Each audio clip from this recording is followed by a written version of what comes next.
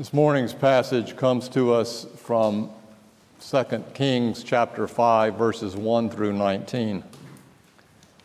This is a huge story in meaning and symbol and also length. So I ask for your patience and fortitude as you listen in or read on with this text. Now, Naaman was commander of the army of the king of Aram. Aram was today Syria. He was a great man in the sight of his master, the king, and highly regarded because through him the Lord had given victory to Aram, get this, over Israel. He was a valiant soldier, but he had leprosy. Now, bands of raiders from Aram had gone out and taken captive a young girl from Israel, and she served Naaman's wife. She said to her mistress, "If only my master would see the prophet who is in Samaria, he would cure him of his leprosy." Naaman went to his master, the king, and told him what the girl from Israel had said. "By all means, go," the king of Aram replied. "I will send a letter to the king of Israel." So Naaman left, taking with him 10 talents of silver, about 75 pounds, 6,000 shekels of gold, about 50 pounds, do the math, and 10 sets of clothing. The letter that he took to the king of Israel read, "With this letter I am sending my servant Naaman to you so that you may cure him of his leprosy." As soon as the king of Israel read the letter, he tore his clothes and said, "Am I God? Can I kill and bring back to life? Why does this fellow send someone to me to be cured of his leprosy? See how he is trying to pick a quarrel with me?"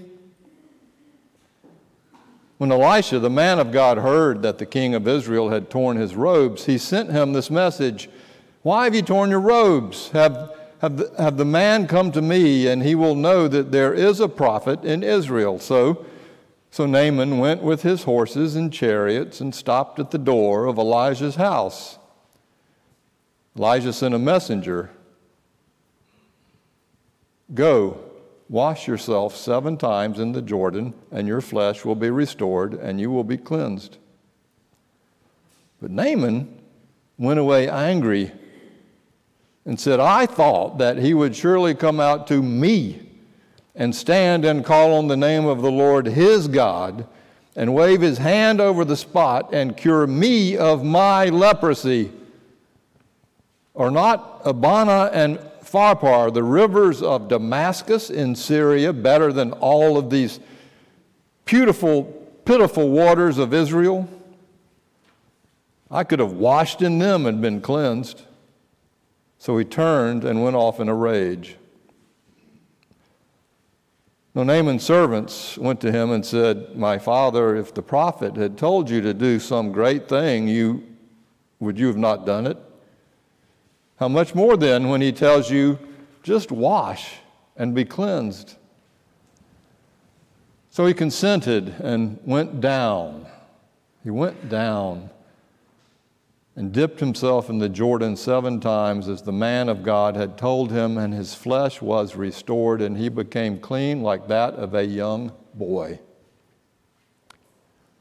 Then Naaman and all of his attendants went back to the man of God, Elisha. He stood before him and said, "Now I know that there is no God in all the world except in Israel. So please accept a gift from your servant." The prophet answered, "As surely as the Lord lives whom I serve, I will not accept a thing." And even though Naaman urged him, he refused.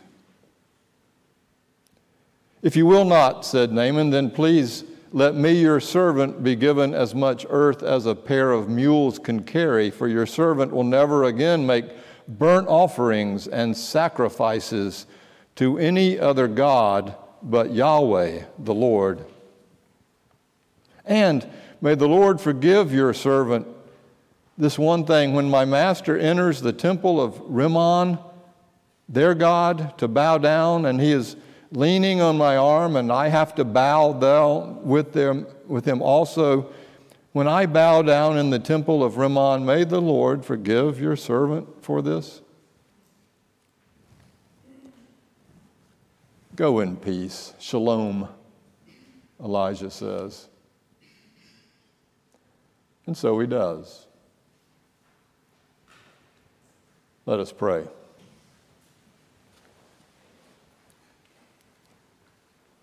O God, who is our fear, our source of awe and wonder and reverence, who uses the very most substance in the world for the most grace, not only for those who think we are in, but for those we think who are out.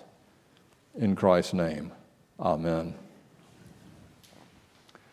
It's simply a baptismal story. In fact, a case can be made that the whole Bible is a baptismal story from the beginning, when God took the crazy Tehum, the watery chaos, this giant cosmic hurricane of storm, and ordered it into the beginning of creation, using those same waters as the source of the life that would follow.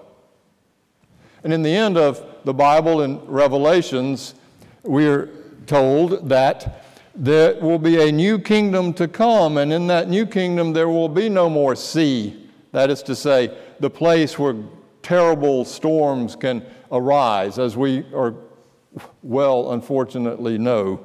There will be no more sea, no more deep chaos, disorder, and death, but instead a still river running through the city, the river of life, symbolizing the waters of baptism that God holds out for all of us.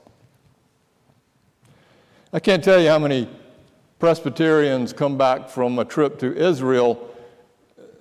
Usually one of two things they want to say. The first is, usually it's the grandparents, unbelievable trip, went down to the Jordan River, I got a vial of Jordan River water, and then when our grandchildren are baptized, would you please use that to baptize them? And I don't want to burst their bubble, but I say, sure, I'll be glad to, and I always pour a little of the river water, Jordan water, into the font, and that's fine. Or they'll come back and say, it was a great trip, but we went down into the Jordan and dipped into the waters, and we came up and we were baptized in the Jordan, and nothing in my life really has been as meaningful as that was. And I say, well, were you baptized before?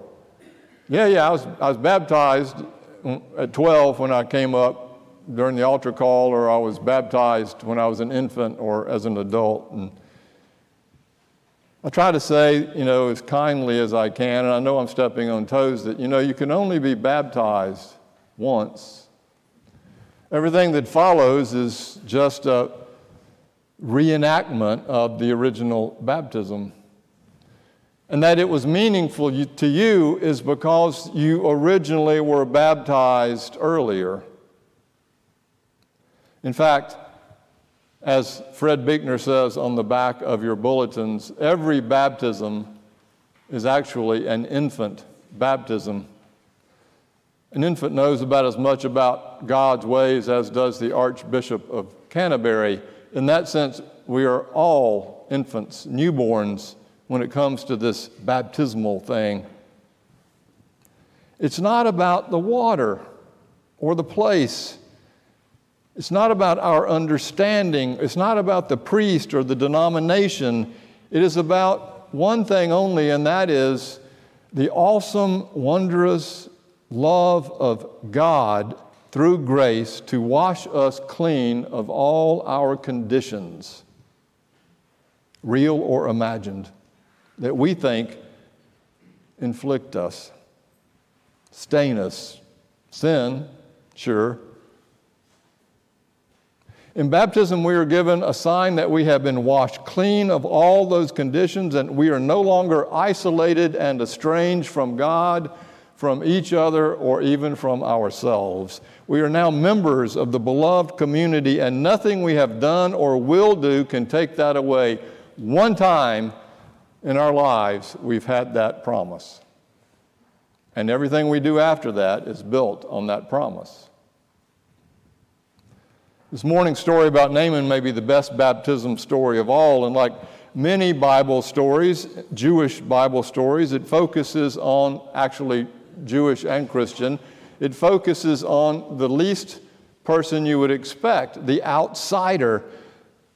He's not a Jew, Naaman. He's not a circumcised son of Abraham. He's a Gentile, and he was the enemy. He's a 5-star general in Aram's army. Battle after battle, he's won many of them against Israel. Hence, he has a slave girl that is his wife's servant.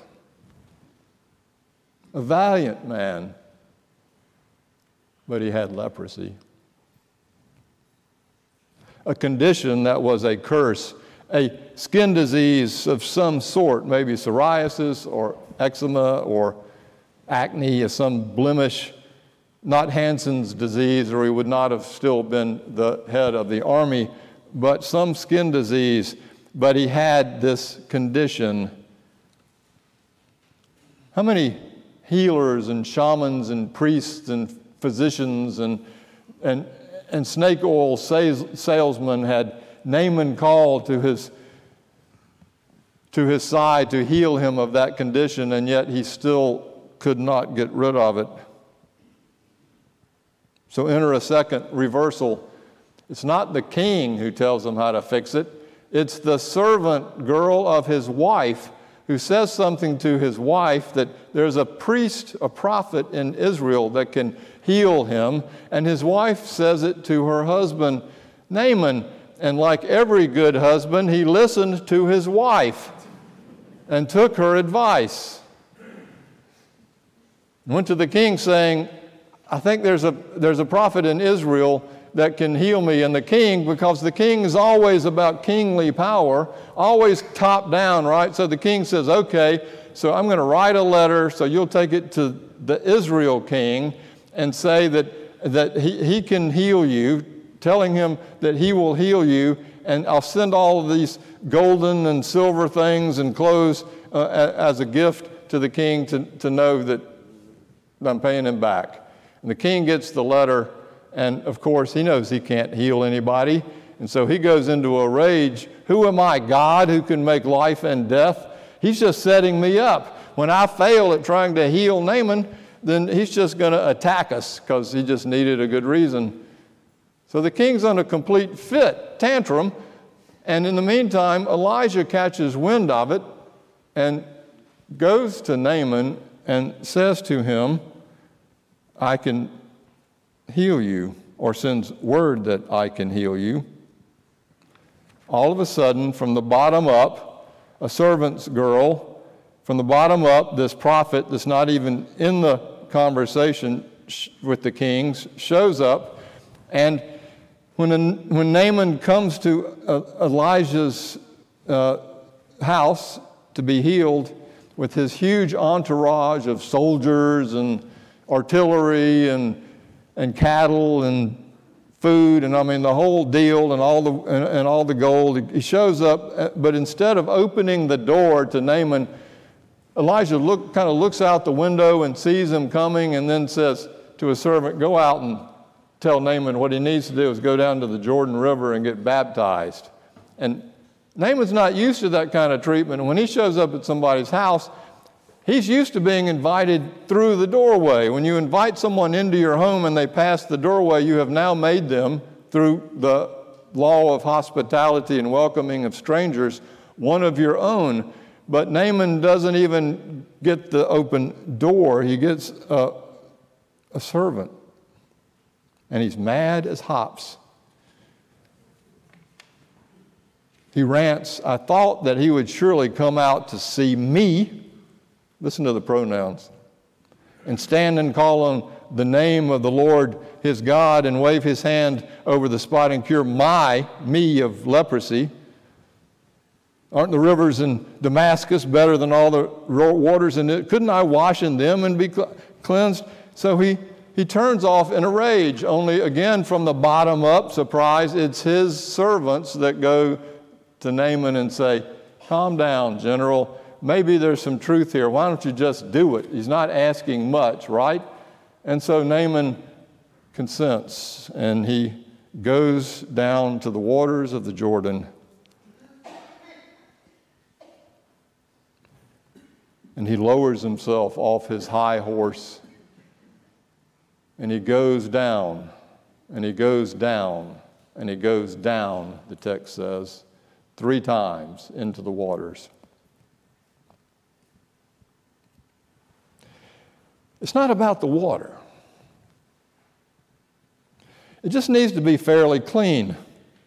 Before baptisms, not here because we have a glass bowl, but before baptisms in other churches, they would have a top on the baptismal font, usually with a cross on it, and you'd pull the baptismal font off and lay it aside, and then you would have the bowl and the waters for baptism. I've seen a baptism, in fact, where the preacher pulled the top off and the couple's up with their baby and looks in, I learned later, and sees algae in the font. And in fact, there's a book, Algae in the Baptismal Font, by the way. And he picks up the bowl and he says, we will now process with the institutional ritual of washing the bowl, and heads out the door.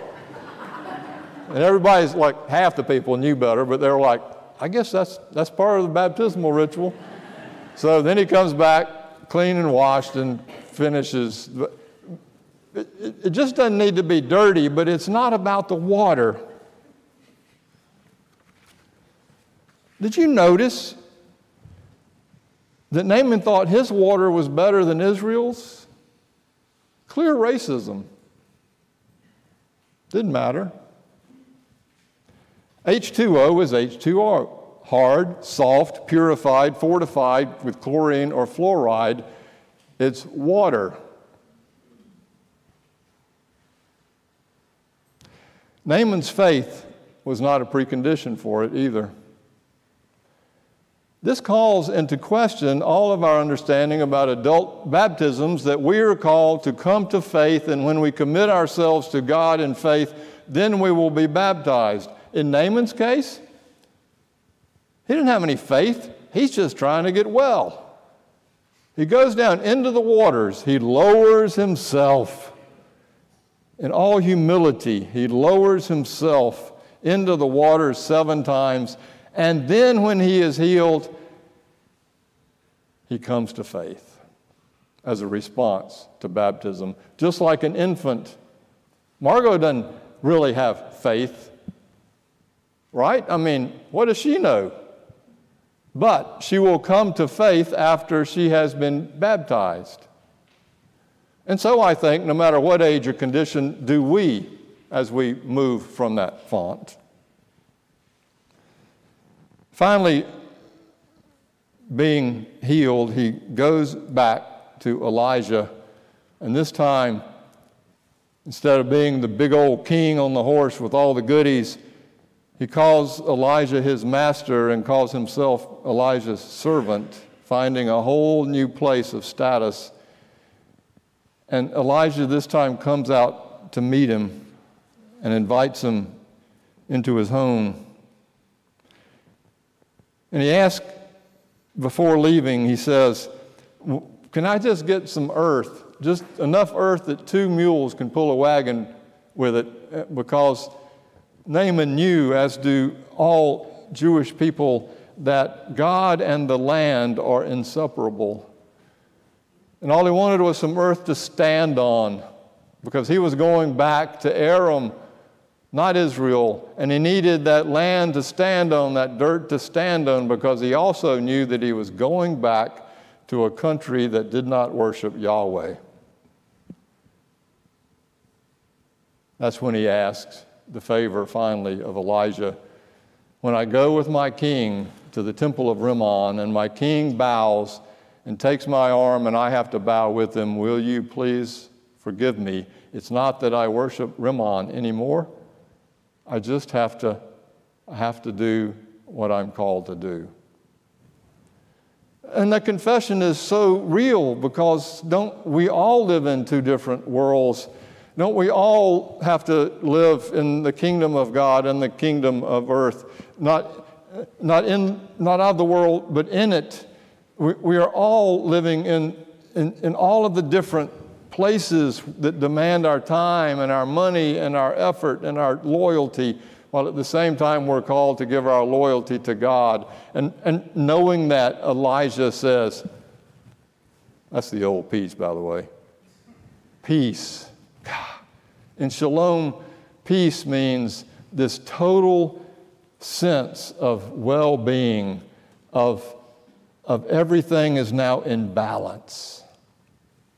And he sends him on his way. Right here in the middle of the Bible, written by Jewish people, is the story of a Gentile enemy who's being baptized in Israel, who comes to faith, held up as an example by Jesus Christ when he preaches his first sermon in Luke, saying, Elijah went to Naaman and healed him of his leprosy, and not to anyone else in the land of Israel. And all the good, righteous, religious people like us got all in arms about it, because Jesus is saying that our enemy got baptized, but nobody else, by Elisha. And there it is again, the great surprise. When I was 40, I was 40. It was 1993, so that tells you how old I am. And I'm new to a church in Atlanta, Covenant Presbyterian. It was a great church. It had been a big church in Atlanta and had sort of become smaller and smaller, and it was my first senior pastorate role, and I didn't know what I was doing. I don't still, by the way, but I was in my study, and I get a knock on the door, and I go to it, and there's a man standing there, and he said, Pastor, my name is Tom. Do you have a minute? Come in, Tom. Sit down. What's going on? He goes, I'm here to find out if you will let me be a part of this church. I said, absolutely. What's going on? He goes, well, I was very successful. I was an analyst for grocery store chains. I made a whole lot of money. I live in the Peachtree Towers condominium on the 37th floor, which is one floor below Elton John's floor, by the way, to put it in perspective. And I was very successful. And then I had a family and a wife and 2 kids, but I couldn't live the lie anymore, he says, and I came out at 40 years old, and I ended up getting divorced, of course, and I was just way too promiscuous. I had no boundaries, and I came down with AIDS. Remember, 92 and 3, that there weren't any cures. And I just wanted to know if you could forgive me for that promiscuity, not for my gayness, but for my promiscuity, and if this church would forgive me too. With this church, I don't know that I've been baptized. Would this church be willing to baptize me? And my partner's been baptized, and would we be welcome into this congregation? And I said, well, I will welcome you.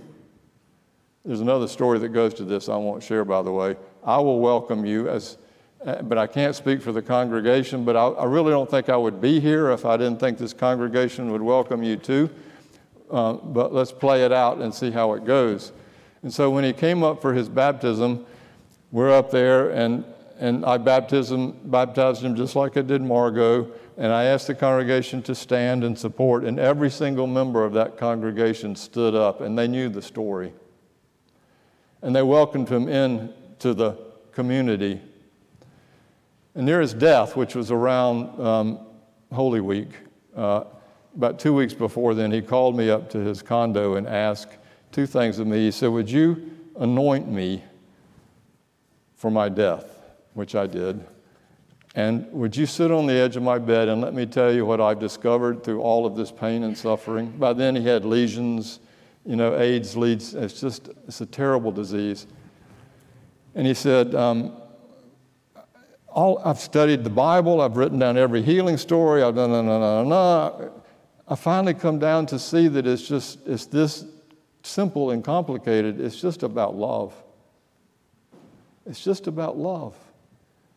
That God loves us no matter what so deeply and forgives us, and that we're called to love each other and forgive each other in the same way. Those are the last words he said to me before he died. A week later, on Maundy Thursday. On Good Friday, getting ready for the service, I turned to one of the texts for the lectionary, which was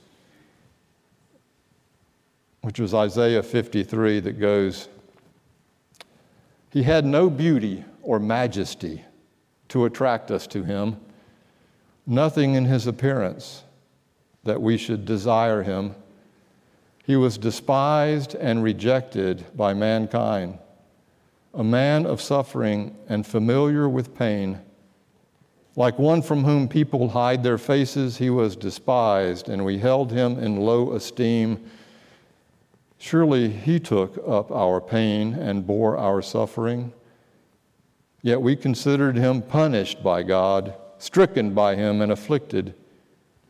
But he was pierced for our transgressions, he was crushed for our iniquities. The punishment that brought us peace was on him, and by his wounds we are healed." And I didn't know it at the time, but when I sat on his bed after reading this, I remembered that moment and looked back and thought, there is the body of Christ, if I've ever seen it, in this man named Tom, who was so wounded and ill and broken.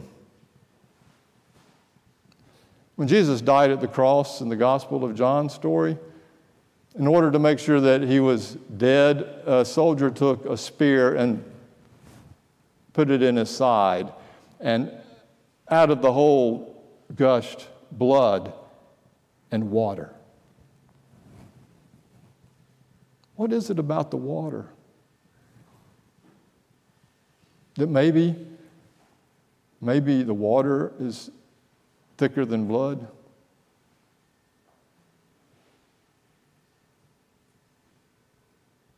Let us pray.